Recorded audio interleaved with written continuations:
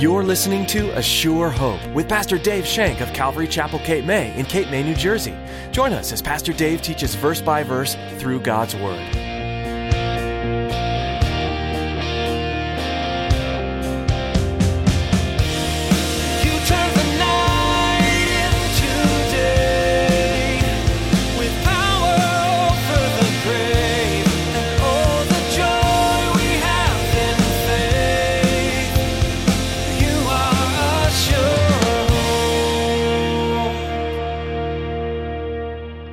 If our suffering doesn't lead us to repentance at the cross, it's of no lasting good. And unless our repentance is evidence of a holy desire to turn from our sin and not just escape the pain, then it's no more than remorse. It's not true repentance. This is what was happening with Israel. They hadn't truly repented. They were just glad that the oppression was over. Sometimes God needs to break into our lives and correct something we're doing wrong. It isn't because He doesn't love us. In fact, it's because He loves us. Pastor Dave shares today that God's chastisement is meant to bring us back to Him, correcting our course and reminding us of our need for a Savior. And here's Pastor Dave in the book of Judges chapter 6 with part 1 of his message, Mighty Men of Valor.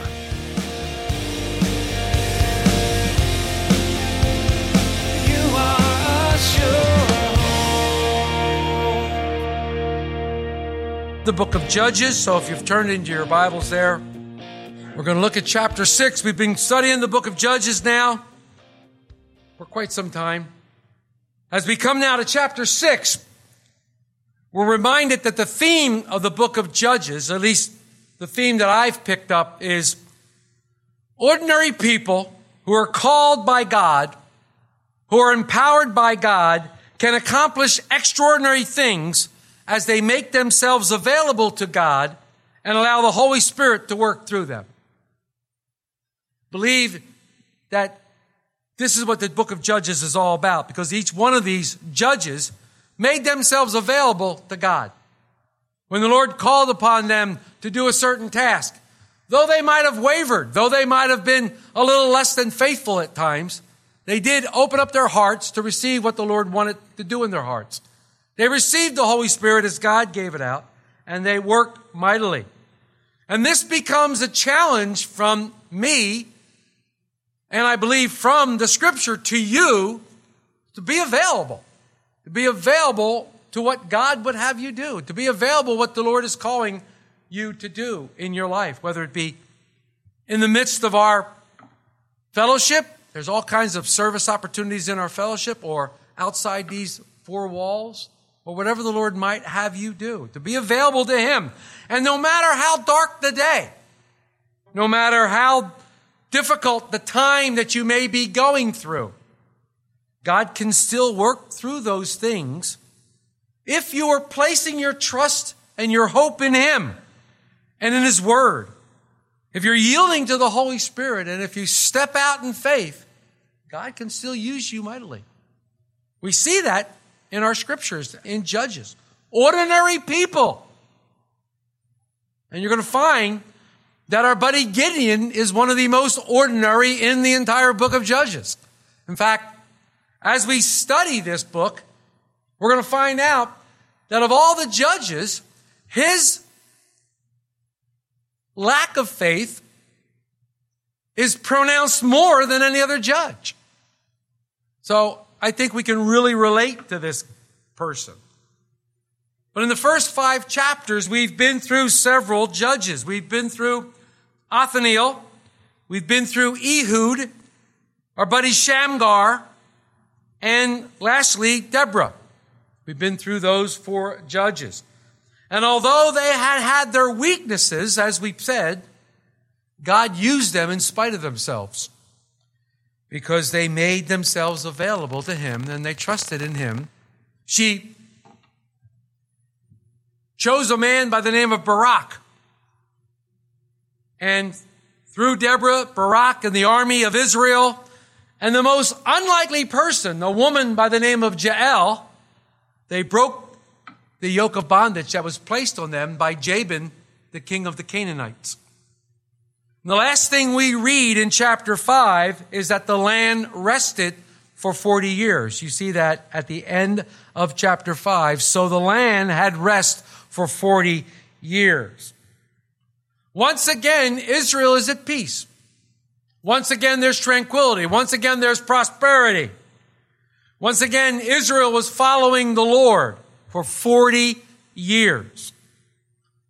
But as is the cycle of Judges that we talked about, the cycle began again. And it started all over again when somehow Israel lost their peace, turned into complacency, and the nation fell into disobedience and had to be disciplined. Remember, we said that the 4 D's of the book of Judges was disobedience, discipline, despair, and deliverance. They were the 4 D's of the book of Judges. So as we begin in verse 1, we read, "Then the children of Israel did evil in the sight of the Lord, so the Lord delivered them into the hand of Midian for 7 years." One of the things I find interesting is that Midian always seemed to be a friend of Israel. It was Midian where Moses ended up. Moses ended up in Midian and was there for 40 years. Married Jethro's daughter. And there seemed to be a good relationship there. So it must have gone south somehow. But God's discipline now, they obedient, is that they did evil in the sight of the Lord. And once again, I'll remind you that everything we do is in the sight of the Lord. When you do good, it's in the sight of the Lord. And when you do evil, it is in the sight of the Lord. For we have a God who is all-knowing and all-seeing, all-powerful and ever-present. So, he had to discipline them. The second part, first D, is disobedience. They disobeyed God. And usually, when Israel falls into disobedience, when it says they did evil in the sight of the Lord, it usually means that they fall into idolatry. It usually means that they start making altars to all these other gods. And we're going to find out that one of the gods that they make an altar to is Baal. And they make an altar to these gods, and they start serving other gods. Well, you don't have to be too much of a biblical scholar to know that this is directly and strictly against God's commandments. There shall have no other gods before me. Don't bow down or make any graven images. But Israel seems to do this. So Israel is disciplined, second D. They are delivered into the hands of the Midianites. But this is actually an example of God's grace and mercy. It's actually an example of God's grace and mercy because the Lord knew that if he delivered them into the hands of the Midianites, if he put oppression upon them, they would turn back to him. See, we try to fool God, but he's a pretty smart guy. And when we try to get one over him, he knows what he's doing. And sometimes we forsake the Lord and we turn towards wickedness. And the Lord gives us the desires of our heart, knowing that it's going to drive us batty and send us to our knees, and we're going to yell, "Lord, get us out of here." And he never ever says, "Well, Dave, that's what you wanted. You really wanted that thing and you went hard after it, so I let you have it." No, he never says that. But this is a great example of God's mercy. Imagine, just imagine if he would let us go. Imagine if he didn't corner us, if he didn't discipline us, if he didn't do the kinds of things that would draw us back to him. We know from Proverbs 3 and Hebrews 12 that God chastens those he loves as a son, as a father that chastens a son. Some of you out there are daddies. Some of you out there are parents and have had to discipline your children when they did wrong. This is the example. We discipline our children because we love them. Because we want them to follow a certain path and go the right way. That's what God does for us. In Hebrews 12, verses 5 through 11, and Proverbs 3, verses 11 and 12, it talks about this very thing. How wonderful a Father we have. I have chapter 3, verses 11 and 12. It says, "My son, do not despise the chastening of the Lord, nor detest his correction. For whom the Lord loves, he corrects, just as a father the son in whom he delights." And way back in Hebrews 12, in verses 5 through 11, it's a little bit more entailed here, but they use the same scripture. Beginning in verse 5 in chapter 12, "And you have forgotten the exhortation which speaks to you as to sons. My son, do not despise the chastening of the Lord, nor be discouraged when you are rebuked by him. For whom the Lord loves, he chastens and scourges every son whom he receives. If you endure chastening, God deals with you as with sons. For what son is there whom a father does not chasten? But if you are without chastening, of which all have become partakers, then you are illegitimate and not sons. Furthermore, we have had human fathers who corrected us, and we paid them respect. Shall we not much more readily be in subjection to the Father of spirits and live? For they indeed for a few days chasten us as seemed best for them, but he, the Lord, for our profit, that we may be partakers of his holiness. Now no chastening seems to be joyful for the present, but painful. Nevertheless, afterward it yields the peaceable fruit of righteousness to those who have been trained by it." So God deals with us. He chastens us as he chastens his sons. Sometimes we think we're getting away with something, but make no mistake about it. The Lord, our God, is not a permissive parent. He is a good father. Chastening is evidence of God's hatred towards sin and the love that he has for his people. What's God doing with us? What's God doing in us? Scripture says by the power of the Holy Spirit, we are being conformed into the image of our Savior, Jesus Christ. This is God's ultimate purpose for us, to be like Jesus so he best can give us a holy character. This is done by our yielding to the Holy Spirit. Our obedience to him through his word builds our character, but when sin creeps into our lives, it destroys our character. And God can't sit idly by as one of his children tries to destroy himself. He must act. Personally, I thank him for his chastening. Oh yeah, the scripture we read is real painful sometimes.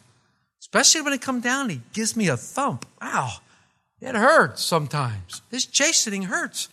But I thank him that he loves me so much that he would try to keep me on the right path.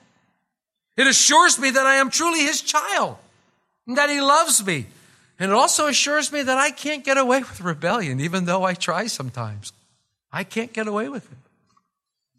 Israel had experienced many years of suffering under the harsh rule of Jabin. Remember, Jabin, the oppressor.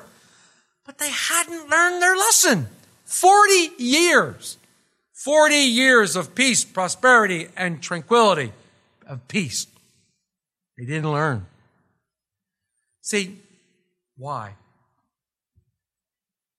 Unless our suffering leads to repentance, and unless our suffering leads us to the cross, it accomplishes nothing. If our suffering doesn't lead us to repentance at the cross, it's of no lasting good. And unless our repentance is evidence of a holy desire to turn from our sin and not just escape the pain, then it's no more than remorse. It's not true repentance. This is what was happening with Israel.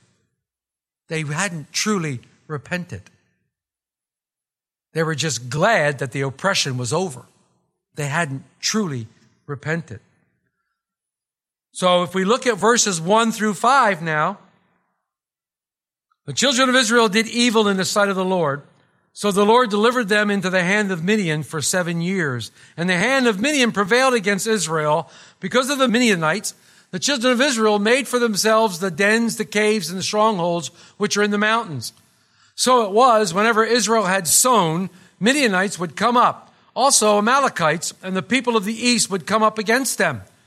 Then they would encamp against them and destroy the produce of the earth as far as Gaza, and leave no sustenance for Israel, neither sheep, nor ox, nor donkey.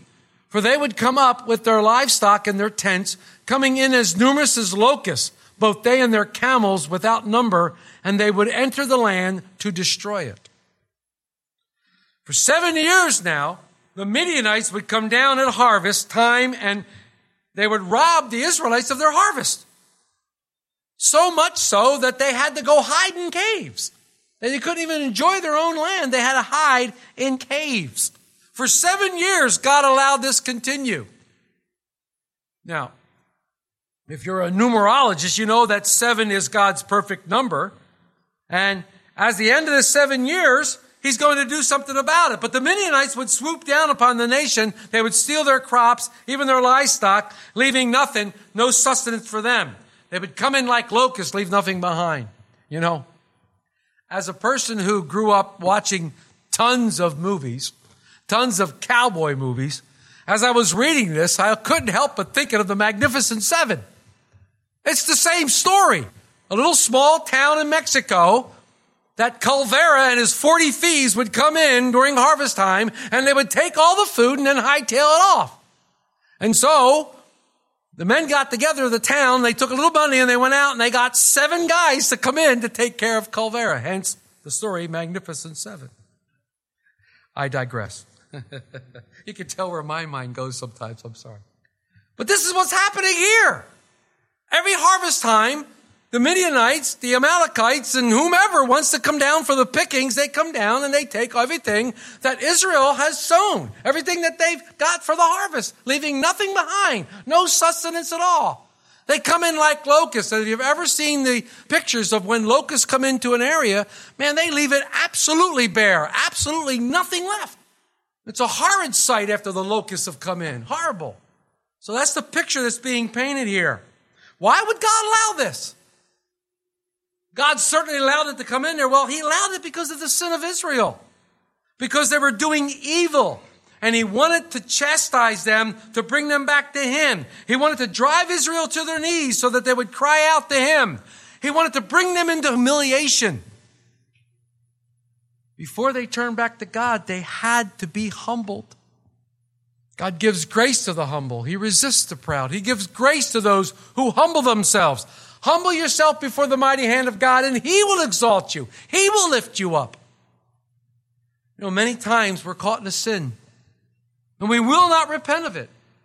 And God allows humiliation to come into our life. He allows humiliation to come into our lives. Why? So that we'll turn back to Him and ask for true forgiveness. This is exactly what happened with the nation here. And look what happened in verse 6. So Israel was greatly impoverished because of the Midianites, and the children of Israel cried out to the Lord. God's plan worked. At least He has them now crying out to Him. At least they've turned back and they said, Lord, help us. They're crying out to the Lord.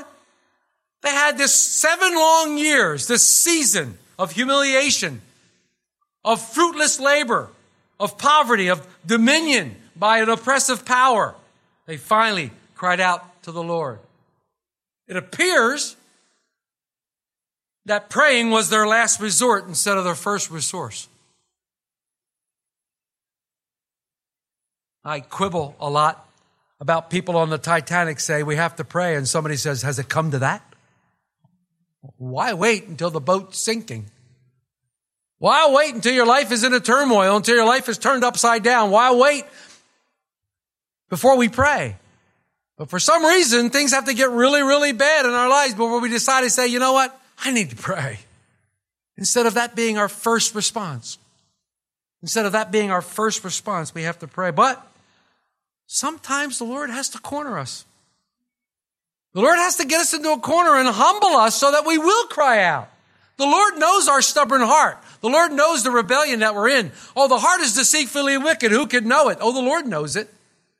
And He knows just what He needs to do to each one of you and me to get us to that point where we're going to cry out, Uncle, Father. We cry out to the Lord. Help. we would continue to walk with him and serve with him and not do evil in his sight, we would never be in these precarious situations in the first place.